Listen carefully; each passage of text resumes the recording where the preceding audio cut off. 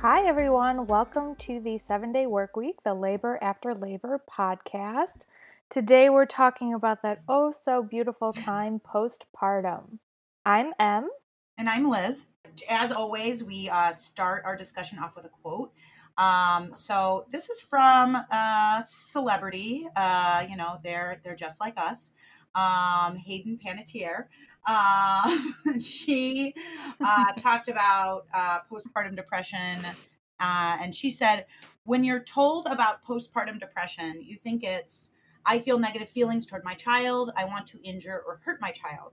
I've never ever had those feelings. Some women do, but you don't realize how broad of a spectrum you can really experience that on. It's something that needs to be talked about. Women need to know that they're not alone and that it does heal. There's a lot of misunderstanding. There are a lot of people out there that think that it's not real, that it's not true, that it's something that's made up in their minds. Oh, it's hormones. They brush it off.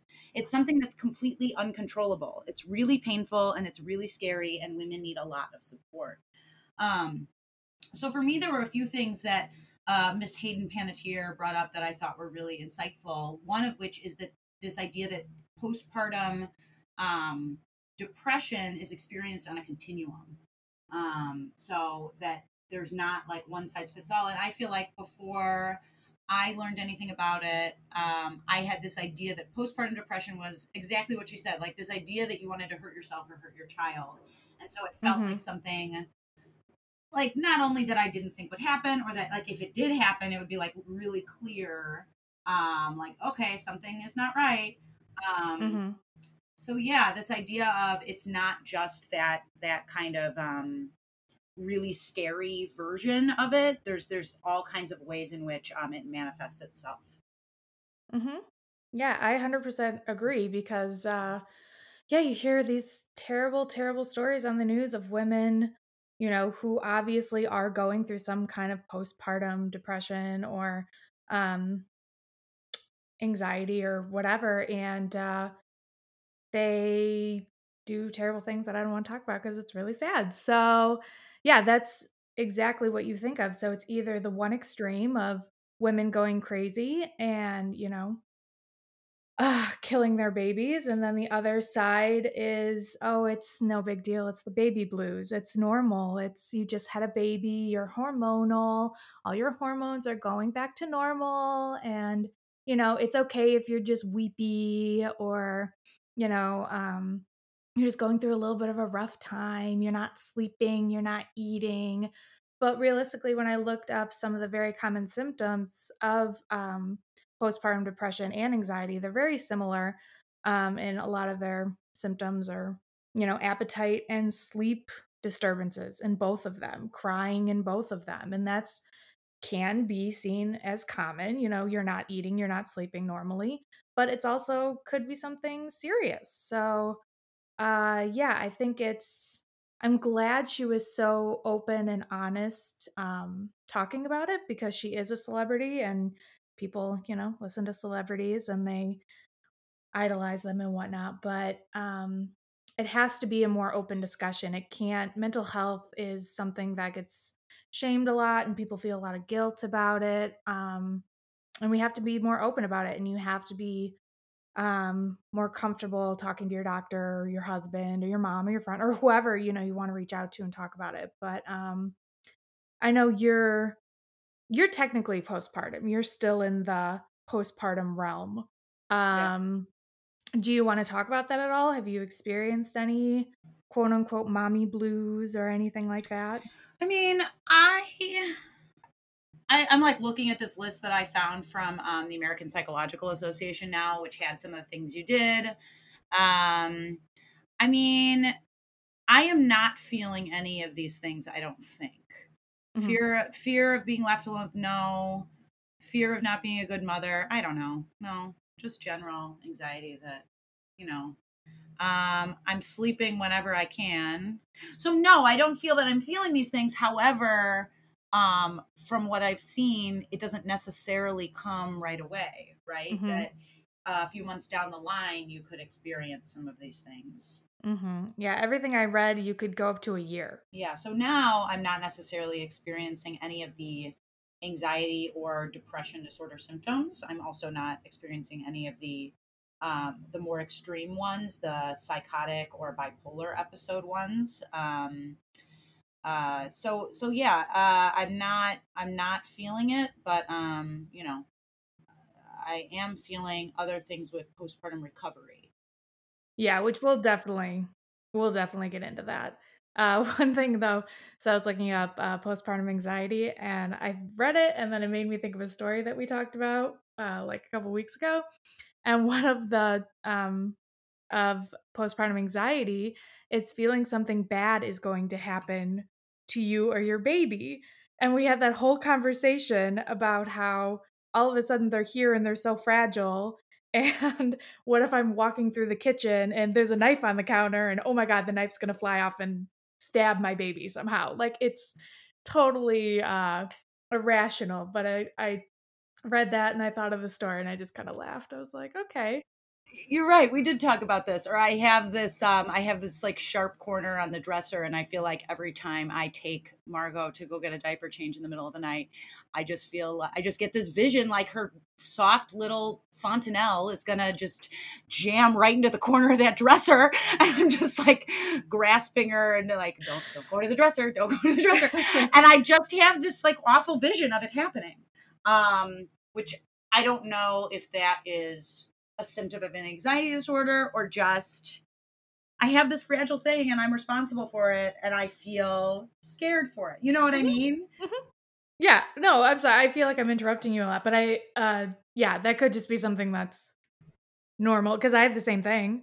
Like I would be in a certain area or I'd be around for some reason the kitchen, the stove, knives, everything. I was just like, ooh, like you're just not gonna go in the Yeah, kitchen. I told you I'm afraid of my KitchenAid falling on her. It's like really heavy. Like anytime she's in the kitchen, I'm like, is that going to move? Like it doesn't. It stays right there. It's extremely heavy. It doesn't jump and leap off the counter spontaneously. But I just feel like, oh my god, it's going to crush her, which is bizarre. Not to laugh. Yeah, but I don't know. Yeah, I could go on about this, but it's like I don't know that that means that I have a depressive disorder though. You know what I mean? Which is sometimes like a critique that I have of psychology that sometimes I think things get like things are normal kind of weird things that happen to you when you change. They aren't necessarily demonstration of a disorder. One thing that the American Psychological Association says regarding actual diagnosis of yourself with postpartum depression is that it lasts longer than 2 weeks. So that's like one of the things that it's not something that's just like kind of a one off or it just happens, but it's an unremitting presence of that. Um, so yeah, I just overdiagnosis is a thing, over medicalization of a thing is a thing. So it's just on the one hand, you need to be like, if you are feeling these things, you need to get help, and that's a really important thing. Um, but then on the other hand, I think there's also some things that are just sort of normal. I don't know. I don't know. Yeah, and I think you just have to do what's best for you. We're gonna link a couple resources in the show notes just in case anyone out there is feeling any kind of postpartum anxiety or depression or anxiety depression in general. There's resources on the internet, especially now with COVID. There's digital resources. So if you're feeling anything, we'll link a couple things below. But yeah, I think it's just a really important thing to always talk to your healthcare provider about. I have anxiety. I have terrible anxiety. And I never felt that it got worse after she was born. I don't know if Michael would agree with me necessarily, but I felt like, okay, this is kind of like my normal baseline anxiety self. With certain, she's not breathing, those moments when you just watch him sleep for a minute. But other than that, it was fine. And I remember talking to my doctor about it. And I was like, I don't know if this is something that you do or I have to go see someone different. But, if I was to be having anxiety, would you be able to be someone who could like prescribe something to me if that's a direction I wanted to go? And she was like, "Oh yeah, we do this all the time." Like, it was like nothing to her. And Um that was your OB. that was my OB. Yep. And that was great. I mean, because I didn't know. I thought maybe I'd have to go to some kind of outside source for that. And she gave me a script and I never filled it. I sat on it and it's probably still in my car, quite honestly. Um, because it's just medication isn't for me. I do much better with like counseling or some kind of therapy rather than medication. I don't personally like it. But again, everybody's different and everybody experiences postpartum different. And, there's no shame in if you are having anxiety or depression or anything. It's part of the journey. And if that's part of it, then just make sure to go talk to somebody about it. Yeah. Yeah. Yeah. So, one thing I thought was kind of interesting, and it's when I read it, I was kinda like, "Duh," but have you heard of paternal depression? PPPD? No. Yeah, so it's postpartum depression for your spouse. Okay. So, let's see, it says, according to postpartum depression in men from postpartumdepression.org, 25% of new dads experience some kind of postpartum depression, 10% report it. For them or spouse, I shouldn't just say dad, for spouse, um, it's more so the abrupt change, the change in their environment, the change in their wife, their change in their lifestyle, like the stressors and everything. And so it's not necessarily anything chemical. Like I feel like with postpartum depression, women tend to do like some of it is associated with chemical imbalances in your brain, like estrogen changes and whatnot. But men, it's mainly, I mean, it's environmental. But I just thought it was interesting. Like, duh, that kind of makes sense because, yeah, your life is completely changing. Why wouldn't it possibly make men depressed or anxious or whatever? Yeah, that's really interesting. Right. So this is again where I come with this like awful critique where it's like, okay, so a few things. So if 25% of new dads experience it, that's just interesting numbers to me. Because the numbers I found from the American Psychological Association for postpartum depression in new mothers was 1 in 7, which works out to, if I did I do this math right? Is that 14%? I got 15% on women. So, Yeah. yeah. So it's interesting that they're suggesting it's higher in men, um, which women are stronger than men, as we I know. mean, I Uh, mean, I'm joking, of course, but it's interesting that there's a disparity in numbers. Also, maybe it's because it's much wider diagnostic criteria because in postpartum depression, they're in the DSM, which is the book. It's the big book of mental disorders. It's what psychiatrists and practitioners use to diagnose you. That the DSM says that there needs to be existence of hormonal imbalance or a somatic or cognitive change. So with the diagnosis for postpartum depression, it's required that it's not just a social thing. It is an actual imbalance in your brain that's demonstrates there this is a mood disorder. mhm, This isn't just your environment, right? And mhm, that's the concern with overdiagnosis, because it's like if it's the environment and then your treatment is drugs, you're not really treating the problem, you're just medicating so that you can deal with a problematic environment. And so then it actually maybe makes sense that it's higher in men without this diagnosis of without this requirement of a somatic or cognitive change, because yeah, I in America anyway, we're completely dismissive of maternity leave and making room in our society for women to experience life with a new baby. And if we're that way with women, we're even more so with men, mhm. where paternity leave is even less common. Yeah. And men are, there's an entire macho culture, like even in these numbers where you say 25% of new dads experience it, but only 10% report. It speaks to this kind of macho culture where I wouldn't admit that I was feeling differently. But yeah, I wonder, is it because there's an actual chemical change in your brain for the partner, or is it that your whole world is turned upside down and so it's a societal change and we as a society don't help men to deal with that. And so it feels really, depressing, for instance. And it might not be a real cognitive change, but it's depressing and challenging nonetheless. Correct. Yeah, I couldn't find anything conclusive about, whether or not they believe it is a chemical change.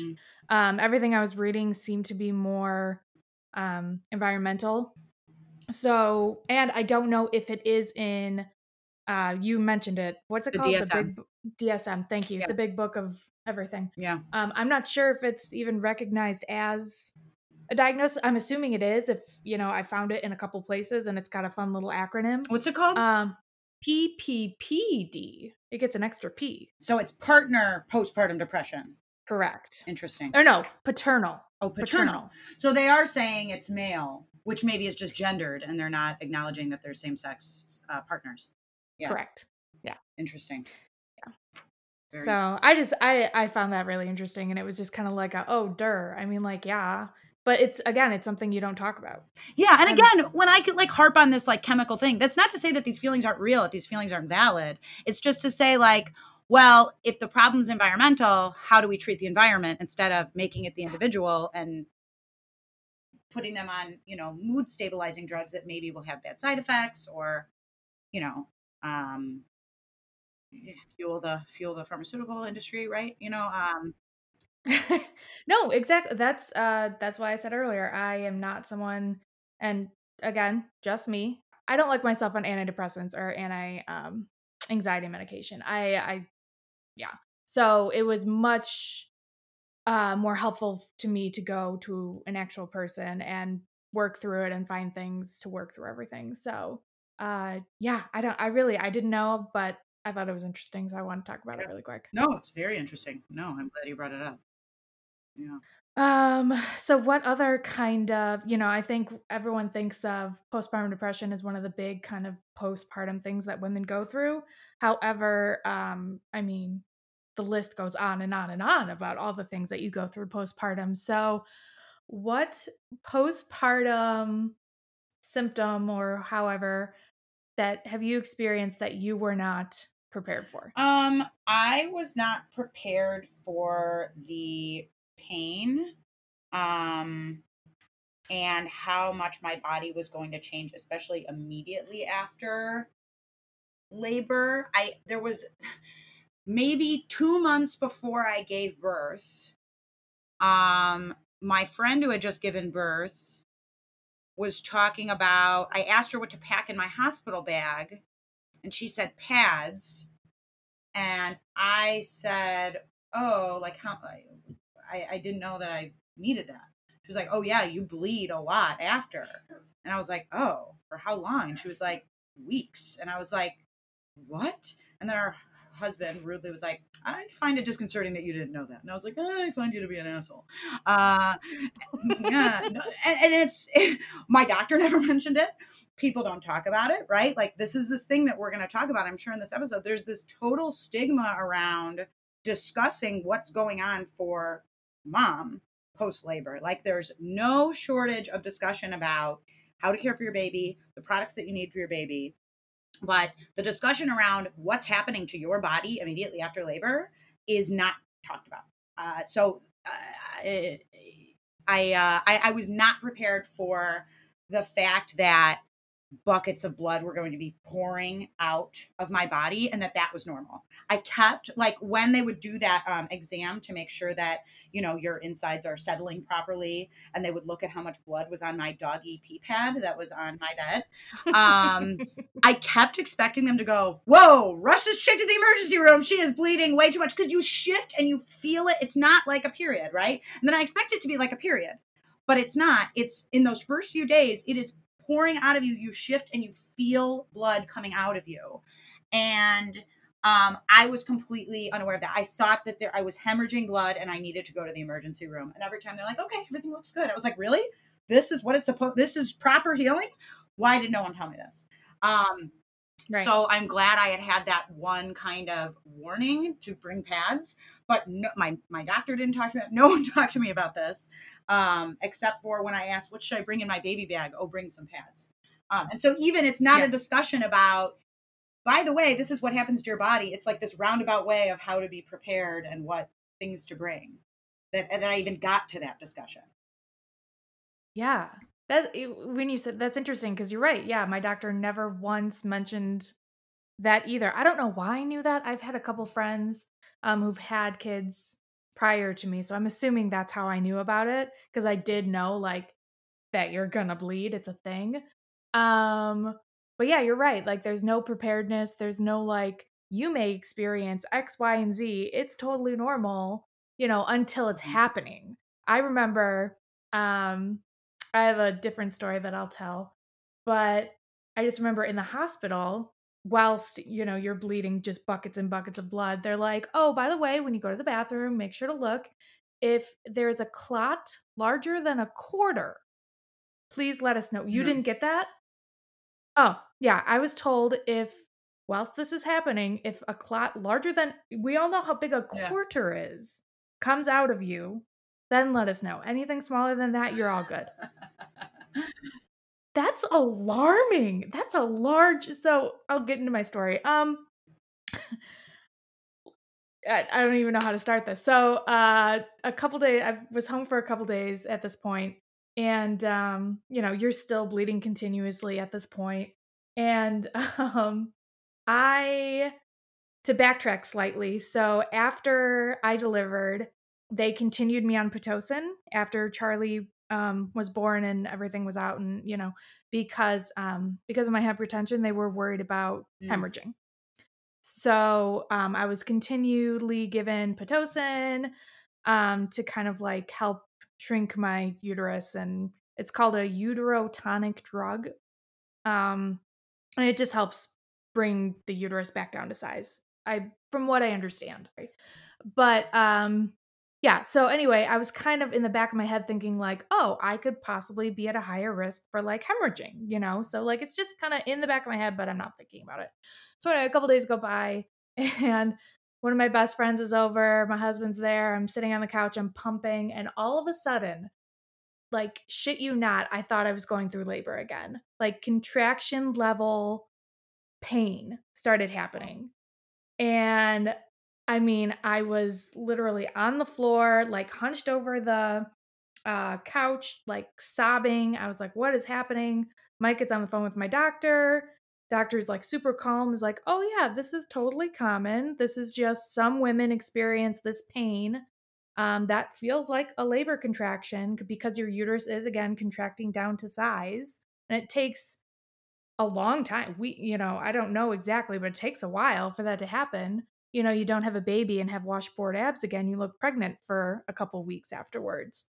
And so anyway, the doctor was just like, "Yeah, take some Motrin and best of luck." I was like, "Okay." And all I could think of was like get in the shower, like try to, like heat, alleviate the pain. And I was in so much pain, I ripped the towel rack Oh off my the god. wall. I Yeah, and Mike just runs upstairs like, "Are you okay?" And I'm just like, "No, obviously I'm not okay." But yeah, I took, Motrin and just waited it out and everything was fine. But again, like that was terrifying. Like, do I need to go am I dying right now? Do I need to go to the hospital? And they're just like, "You're good. No worries." And it's like, why didn't they warn you? And I wonder if it had. Do you think it had anything to do with your Oh, I'm forgetting what it was called. The hypertension? Yes, Yeah. hypertension. Are you at increased risk, or it's just totally a crapshoot who gets it? No clue. I am interested to know, if anyone else has had that experience, but I'm thinking maybe crapshoot? I didn't look it up. I have no clue. Yeah, and it's like again, it's like why are we not having these conversations with our OBs? Until it's happening. Right, and maybe there's something to be said for if I tell you everything that might happen, you might get anxious and freak out. And so I don't tell you unless I need to. So I'm sure there's Yeah. something to be said for that. But yeah, it feels like I kind of would like to be warned. Yeah. Agreed. Yeah. Totally. Any other postpartum physical changes? I have some more, but I had one thing I wanted to discuss about bleeding. I found a study. and it was entitled Excessive Bleeding is a Normal Cleansing Process, a qualitative study of postpartum hemorrhage among rural Uganda women. Mm. And this is from 2016. So obviously, we're talking about low income nations, nations where it's very common to either birth at home or birth with, what did they call them? More or less a midwife, traditional birth attendants, TBA.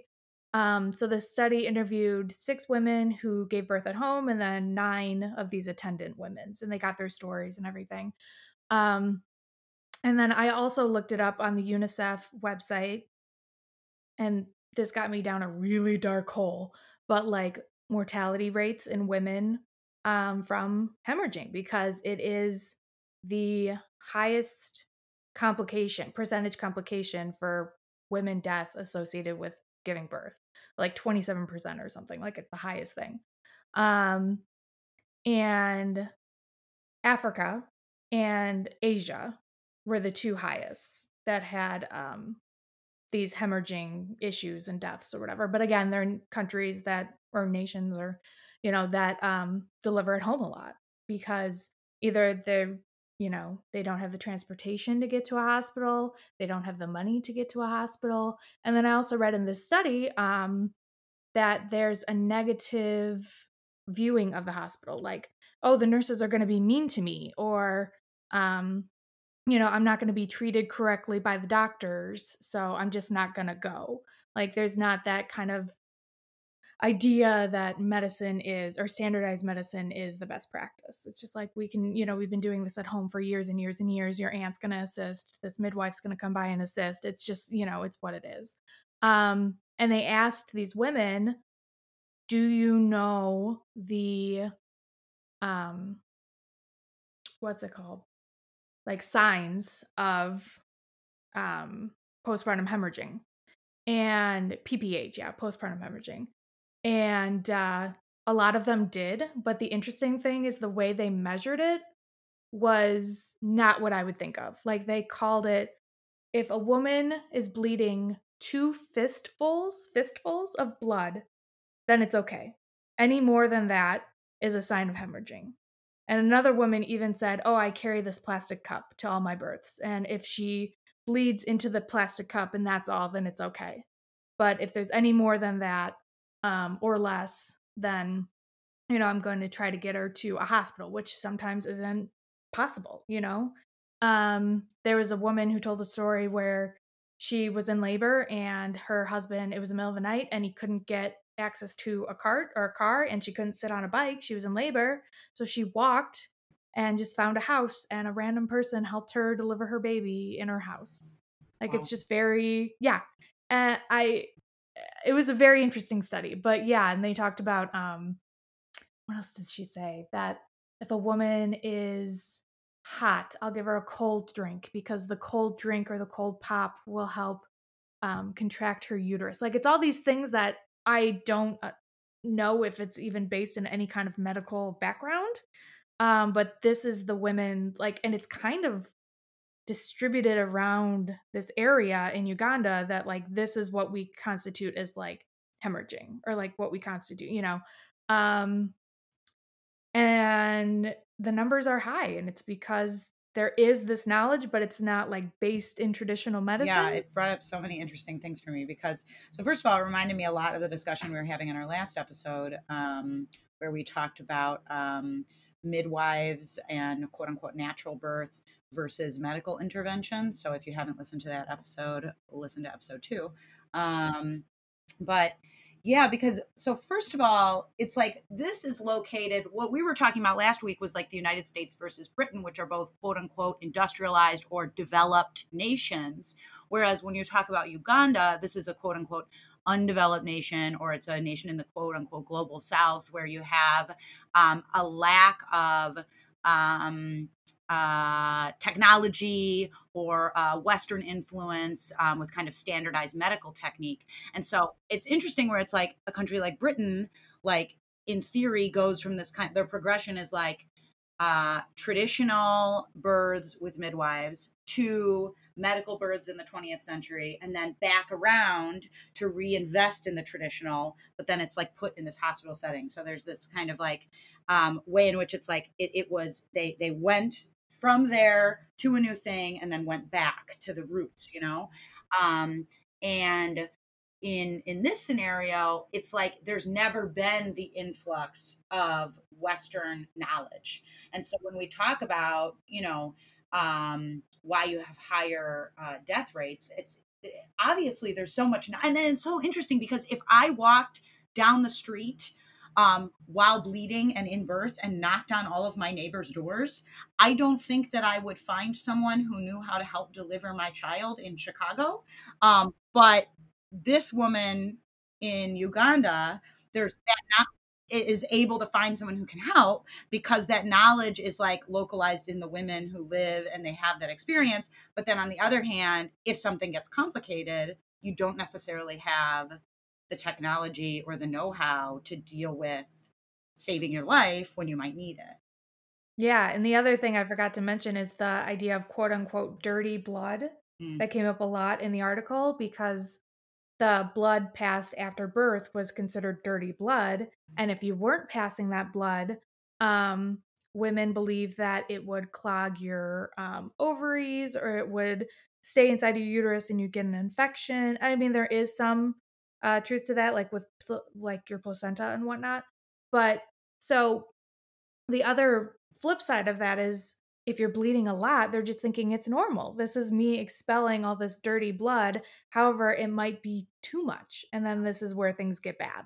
And I think it's so interesting that it's like, in our context, they would tell us like how many mils of blood would be danger, which, by the way, as an American, I wouldn't understand. Um, I need it in cups, please. Um, but they have this idea of fistfuls, which is so interesting because, like, that's that context of measurement that makes sense. So it's really interesting. And two, that in America, like, I remember when Margot was born, they said, "Do you want her weight in grams or in pounds?" And I was like, "Pounds? What do you think I am?" Like, why would I want? I don't understand what grams are. Or maybe it was Right. ounces. I don't even know. I don't even know what they asked me, but I was like, pounds. Come on. Yeah, that is so interesting. And then, of course, that they have a negative view of the hospital. So it's like, even though there are, of course, hospitals in Uganda, there is, of course, some Western medicine. It's not this idyllic place that has never been touched by the West. Of course, that exists, but there's mistrust about it. So Mhm. it's not even necessarily something that they would take advantage of. And so, yeah, it's those complicated scenarios that result in the higher mortality rates. Yeah, and the idea of hot cold, right? Or dirty, right? Like I guarantee you there is medical truth in that, There but has to it's just be. a completely different way of configuring the knowledge that's so interesting. There has to be. I mean, because women have been giving birth there, I mean, forever. I mean, women have been giving birth everywhere forever. Hmm. But it's like there has to be some kind of truth or some kind of reason behind this fistful of blood or the fizzy cold drink, which another midwife was like, no, no, no, I give my people tea. So there's conflicting stuff there anyway. I think it's each midwife has their own version of it, Yeah. but yeah, I just and because we talk about or we're so enveloped in westernized medicine that it's just like, oh yeah, remember how not everyone does it this way, and there's people who are just out there giving birth at their neighbor's front lawn. Like, yeah, that happens. That's normal. So we're gonna switch gears now and talk about some stuff that has happened to our bodies postpartum. Liz, anything you want to talk about? Yeah. So another thing that I wanted to share with everyone with like in terms of postpartum recovery that I was not expecting changes to my body was I got essentially diaper rash from the pads that I was using. So I had originally bought these really bougie pads, the Real brand from Target, and they were beautiful and they worked beautifully, and I had no issue. And then they didn't carry them at Walgreens, so I got Always cotton pads, which, they had bougie marketing on them. They were like, oh, they're cotton. And they were like light blue colors. And I was like, this is also going to be good. And I went through 2 boxes of those. And at the end of the second box, I realized I had developed an awful rash from wearing pads for 2 weeks straight. And then I looked it up because I was like, is this a thing? And I found a few websites that were talking about always pads being notorious. Midwives were talking about them. They were saying, oh, those are notorious for causing terrible rashes postpartum because you're wearing pads longer than you ever would in your 5 to 7 Right. cycle. I don't wear pads anyway. And they gave me this horrible rash. And so, thank goodness that everyone had given me extra strength Desitin for Margot. She hasn't used it yet, but if we could be sponsored by Desitin, I would give Yeah. them a huge plug right now because it worked. And then I went and bought this other, another like cotton hypoallergenic version, and I'm fine now.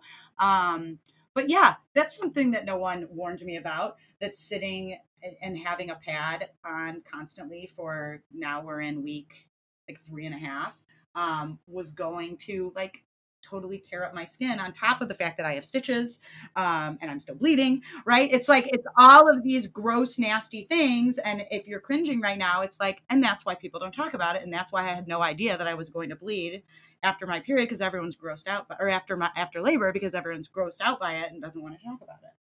Exactly. Yeah, I'm just shaking my head here because it's like it's funny, but it's true. It's like the last thing you need on top of everything that you've already got going on. You're right. You've got stitches down there.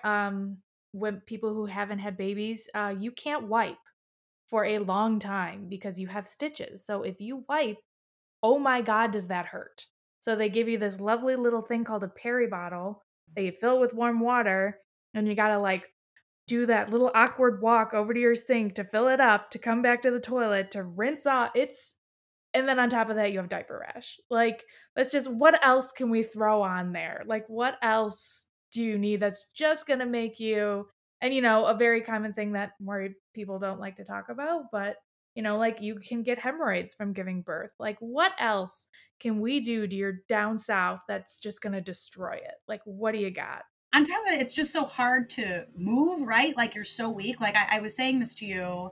Um, I was so afraid of leaving the hospital because I was so afraid of not having the hospital bed that could move me up and I could grab onto the rails and get out of bed. Mhm. I was like, I am trying to care for a little tiny baby for the first time.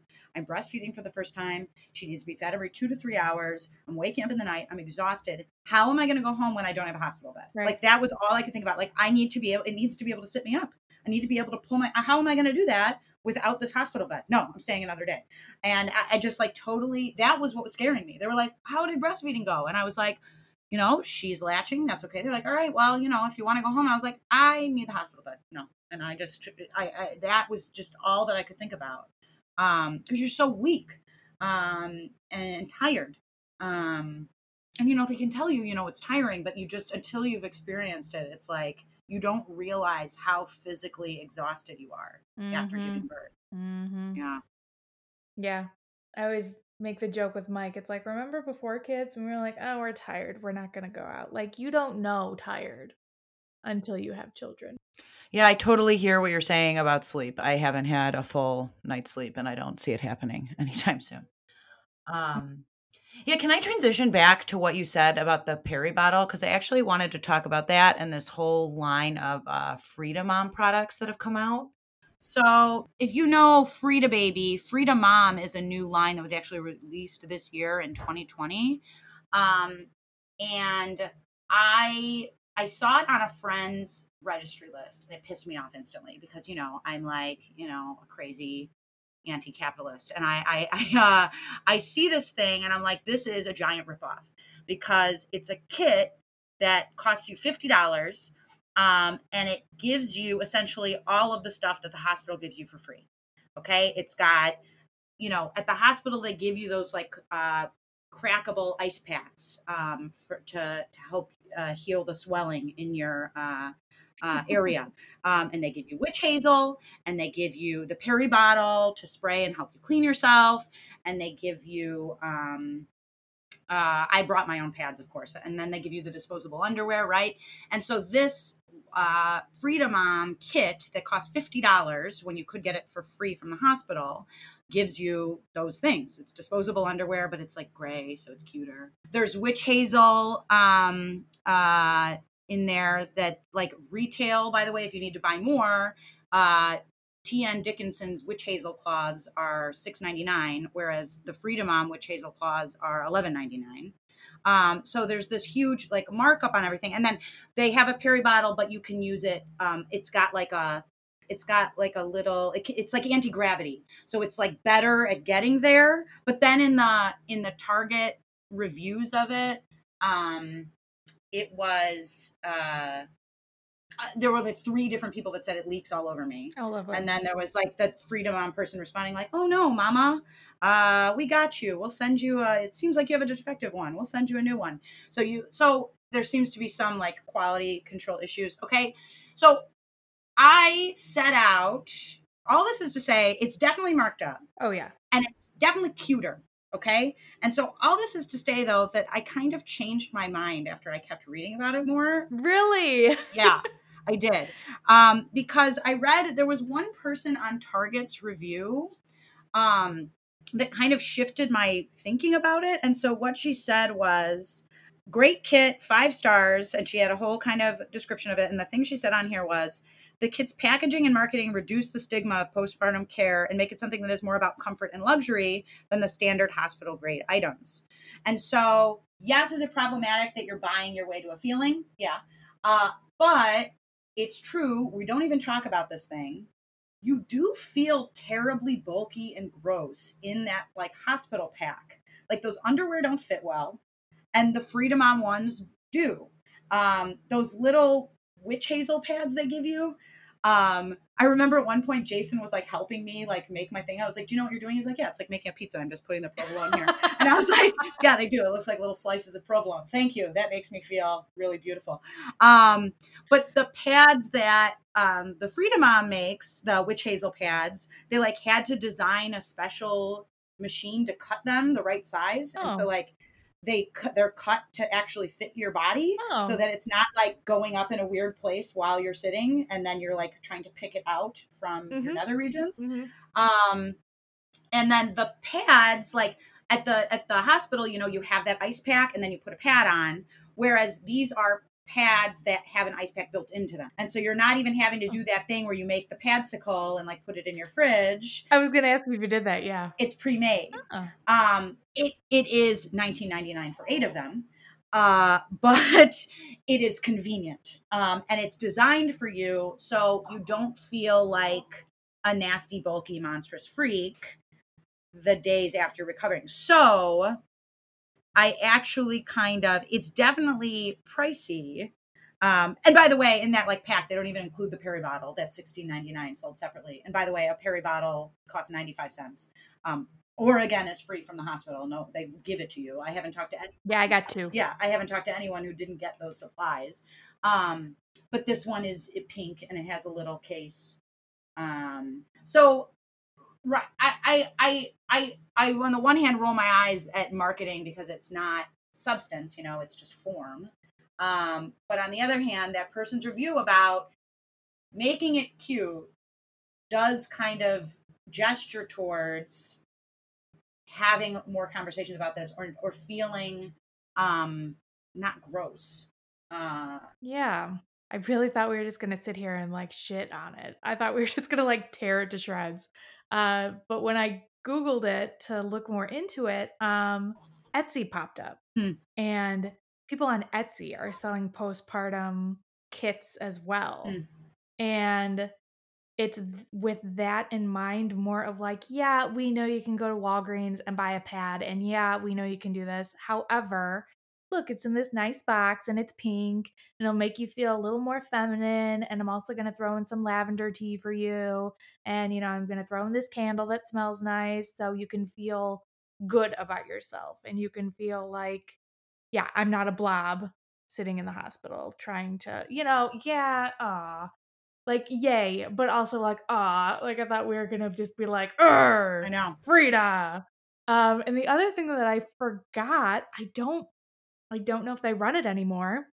There was a there was a commercial. Have you ever seen the Frida commercial? Yep, I was going to talk about that next. Yeah, go ahead.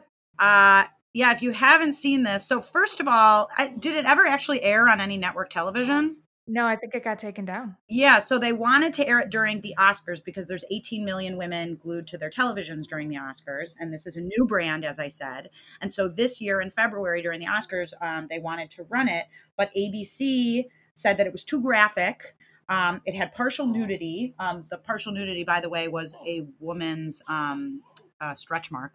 There, there was no, what we traditionally consider nudity, but apparently, a woman's unshrunken uterine stomach is, graphic, disgusting imagery. Yeah, so they wouldn't run it.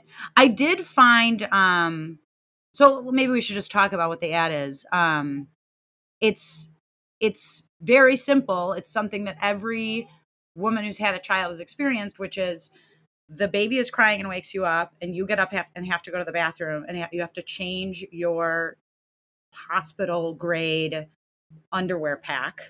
And so you're stumbling to the bathroom because you're weak. And she sits down and uses the bathroom. And then she throws away her old ice pack and her old pad and her old witch hazel. And then she like does the process of putting it back together again and then going back to bed. And I don't know, maybe I am having postpartum depression because I cried when I watched the commercial, but it was it is exactly what it's like. Oh, it's so accurate. It was such like, when I agree, because it came out about the time when I was going through it, and, yeah, I think I cried too because it was so spot the way she, like, hobbled over to the bathroom because she was in so much pain, and she just, like, oh my god, it was such good marketing. I was like, "This is exactly right," and it was, not fit for eyes, not fit for viewing. Yeah, and it was so smart too because the ad also had the baby crying in the background, and it's, Yeah. like, Oh, speaking to this, like, you wanna self-care at this moment because you feel so gross, but there's also this implicit guilt that you're feeling because the baby's crying, but, like, how are you going to nurse the baby right now when you have, like, blinding pain and you really need a new ice pack? um, and you're bleeding everywhere and feel like it's like, and so it's that pull of motherhood and like yourself and your baby. And so yeah, it's like it's really depressing that they didn't air the ad.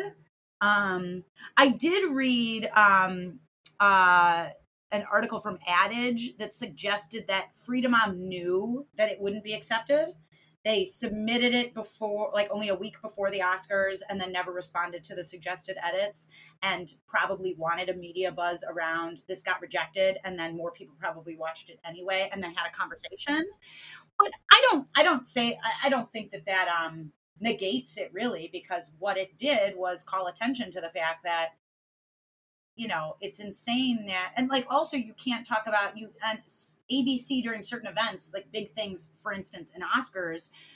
They don't have you can't advertise for tampons either. That really? all feminine hygiene stuff is considered unacceptable um for like an event of that caliber, right? They don't want it. And so it's unsurprising that it was, but it calls attention in a way that you couldn't do otherwise if you just started saying, did you know that, like, no one cares. But when you have this great ad that speaks to so many women and it's rejected, then you get to have the conversation around it. And so bless you, I was Margot. gonna You say, might are have those to, baby sneezes? yeah, those Oh are my baby sneezes. goodness. So you I just lost my train of thought. Baby sneezes, they do that. I know, don't they? They're so They're just cute. so cute. So but it is interesting because the whole Frida Mom, Chelsea Hirschhorn is the CEO of Frida Baby, and she, after having her, I think, second kid, said, this is just not like good enough care. Like, how can we make this more mom centric? And one of the things she pointed out was there's no postpartum recovery sections in stores. So like it was problematic to make the line because one, where do you even put it? Yeah. And two, she points out that there's maybe two brands that service the 4 million moms who are born each year. But there's how many, you can't possibly count the number of brands that service the 4 million babies that are born in America each year. And so it's really interesting where it's really, again, from a marketing perspective, it's kind of a no brainer where it's like you're leaving out half the demographic. Right. For every new baby, there is a new mom. Right. And how are you, and we're not at all servicing her in our culture at all. And again, it's the stigma of it's It's gross. You're icky. bleeding and have Yeah. stitches and diaper Yeah. rash as an adult. So interesting. Ah, yeah. And the other thing, like, I wasn't even thinking about this until now, but like, I remember when I was packing my bag and I was just kind of like watching YouTube videos, like what I should pack. And all those women were like, well, I'm going to pack my own like gown that I can wear. So I feel comfortable. And I was just like, it's just it's gonna get disgusting. Why do you wanna pack your own gown? However, if we think of it from the sense of, like, you wanna be comfortable and you wanna, like, feel good about yourself because at that point in time, you really don't feel great about yourself, like, you're in pain, you're tired, you're bloated, you're everything's out of whack. It's like, I get it. I totally get it. I just am I gonna buy it? Uh, I don't know. I still have my Perry bottle. I should probably throw that out. That's kinda gross. Oh, I mean, mine's still getting used every day. We're still fully in Perry Bottle land. I mean, I'm a year out, so I should probably chuck it. Any other weird things? So I experienced we talked about this. I experienced, a decent amount of hair loss postpartum, and, it's something I kind of heard of, Yeah. but I didn't realize to the extent of which I would experience it. Um, and I got this information from the American Academy of Dermatologists, and they said it's totally normal, of course. It's common to happen about 3 months after you give birth, and it's due to the falling estrogen levels. They don't say that you're going bald or you're losing hair. They call it excessive hair shedding. So I thought that was funny. Like they make it a little nicer. But really, like, there's nothing you can do about it. They're like, "Yeah, you can change your shampoo and get a new hairstyle." Like, I was trying to grow my I have a pixie haircut, and I was trying to grow my hair out. Nope. 2 weeks after she was born, I was like, "Cut it off. Cut it off. Can't do it." Because I started losing it pretty quickly. Like, everyone, it says 3 months, but it was not 3 months for me. Um, and now I'm about 13, well, 14. Oh god, 14 months. Um 14 months out and it is starting to come back, but that's another thing. It's like, great, on top of being a fat blob, now all my hair is falling out. Like, what else do we need, you know? Yeah. Yeah, I haven't experienced that yet. But this 3 months thing, But some women don't, so you might not.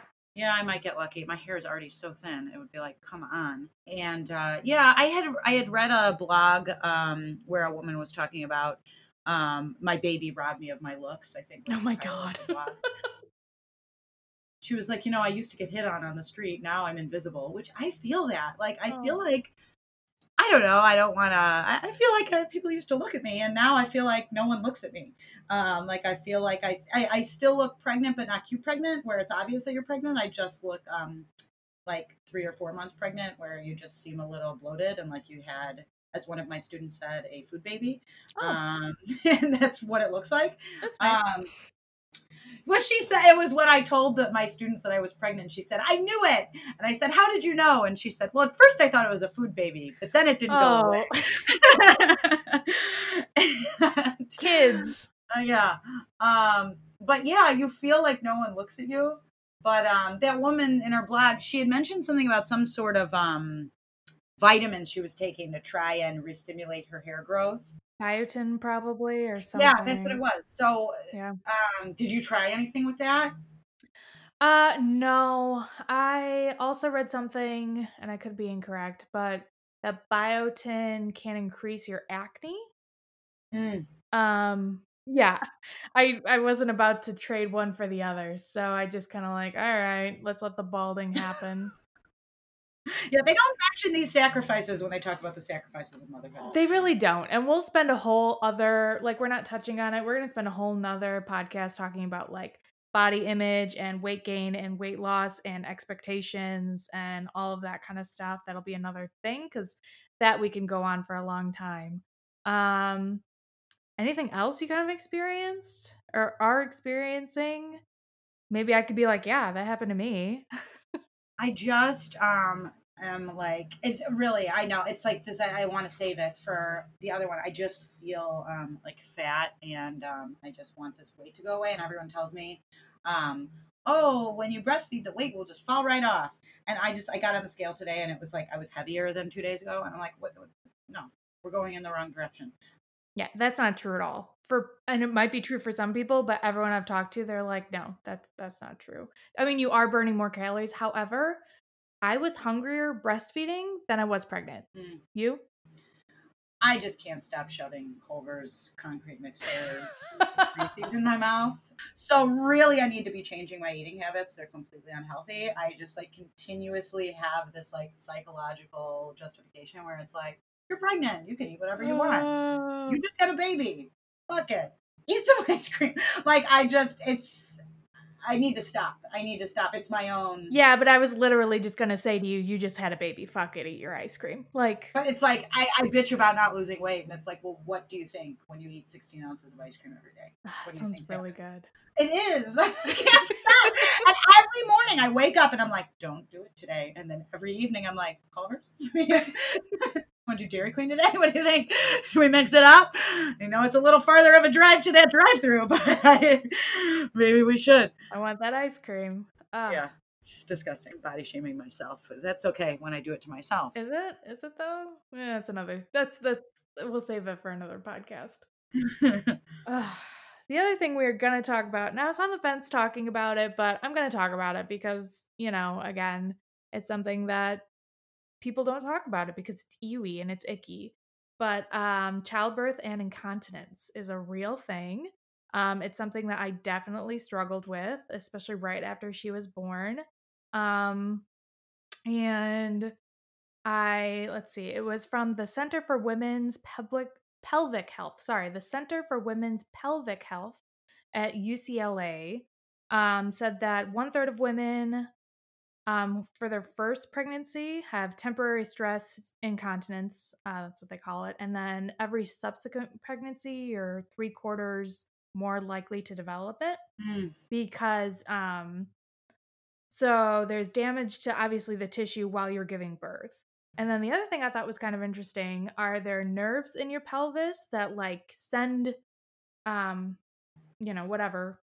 Signals? What? Thank you. Let me restate that. So there's nerves inside your pelvis that send signals to your brain, like when you have to go to the bathroom, you have to pee or whatever, and those also get damaged Mm. while you're giving birth. So it's very common for those nerve connections to take a while to like reroute and reorganize.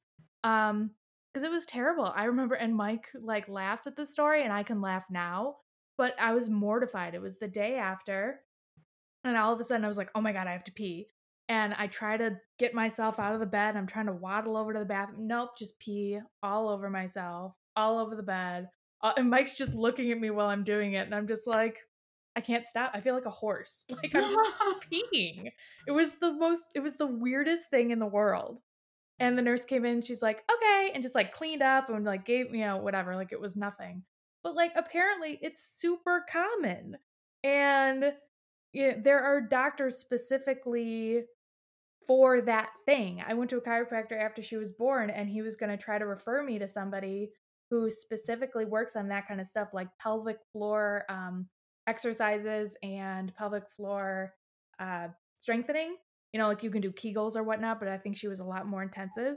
She was a 3-month waiting list. Oh my God. And I am in rural northern Illinois. Like, so a lot of women were going to her. Wow. So, yeah, it's a lot bigger of a thing than I ever thought of. Did you ever go, or did you say, screw it, I'm not waiting 3 months? I said screw it. And Screw it. eventually like it's fine now. I just do like the mom sneeze where you kind of like, No, I don't know. you haven't okay. I don't know anything. When you have to sneeze, you kind of like cross your legs a little bit because you don't want to pee yourself, that kind of thing.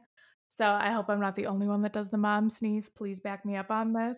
I love these cute, there's all these cute names for all these horrible things. It's like, Oh, pissing your pants while you sneeze? Mom sneeze. Right. It's cute.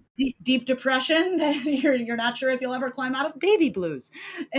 You're just supposed to be a glowing ball of happiness after you have your baby, and there's nothing wrong, and breastfeeding's perfect, and you're happy, and you wanna have sex with your husband right away to have another baby, and just keep it going, and oh my god. So yeah, is there anything else that you wanna talk about? I mean, I think that we've hit everything that we had planned to talk about. But if you had other symptoms of your postpartum recovery, postpartum anxiety, or postpartum depression, you can email us at the 7 day work week at gmail.com, and or you could talk to us on Instagram. If you want to add to the conversation, we'd love to hear from you, because of course our experiences are just our experiences. Yep, and another thing that I just thought of, like, we didn't talk at all about, like, breast changes or anything like that because we were gonna do a whole other episode on breastfeeding. I think that's next, right? We're gonna do breastfeeding next? Yep. Cool. So, yeah, we're gonna do the whole breastfeeding versus formula feeding and all the juicy gossip and shaming and all that around Yep. it, so Yeah. and it'll be interesting because we actually have polarizing experiences. Yes, we don't have the exact same. Yes, so tune in for the back and forth. So, yeah, like Liz mentioned, if you want to talk to us, you can reach out on social media. We're on Twitter and Instagram at the 7 Day Work Week Pod. And then our website is 7 Day Work Week at podbean.com. So you can follow the podcast there, or we're also on Apple. Let's see, there's a list now. We're on Apple Podcasts, Google Podcasts. What's the one that Jason listens to? Stitcher, Yeah, we're on Stitcher now. Um, and we're not on Spotify yet because we need 5 episodes. Isn't that what it we is? need 5 episodes, so soon, Spotify, soon Mhm. we will be on you. So yeah, I think that's it. All right, thanks everybody for listening. We really appreciate it, and we will see you next time on the 7 Day Work Week. Yeah, see you next week. Bye. Bye.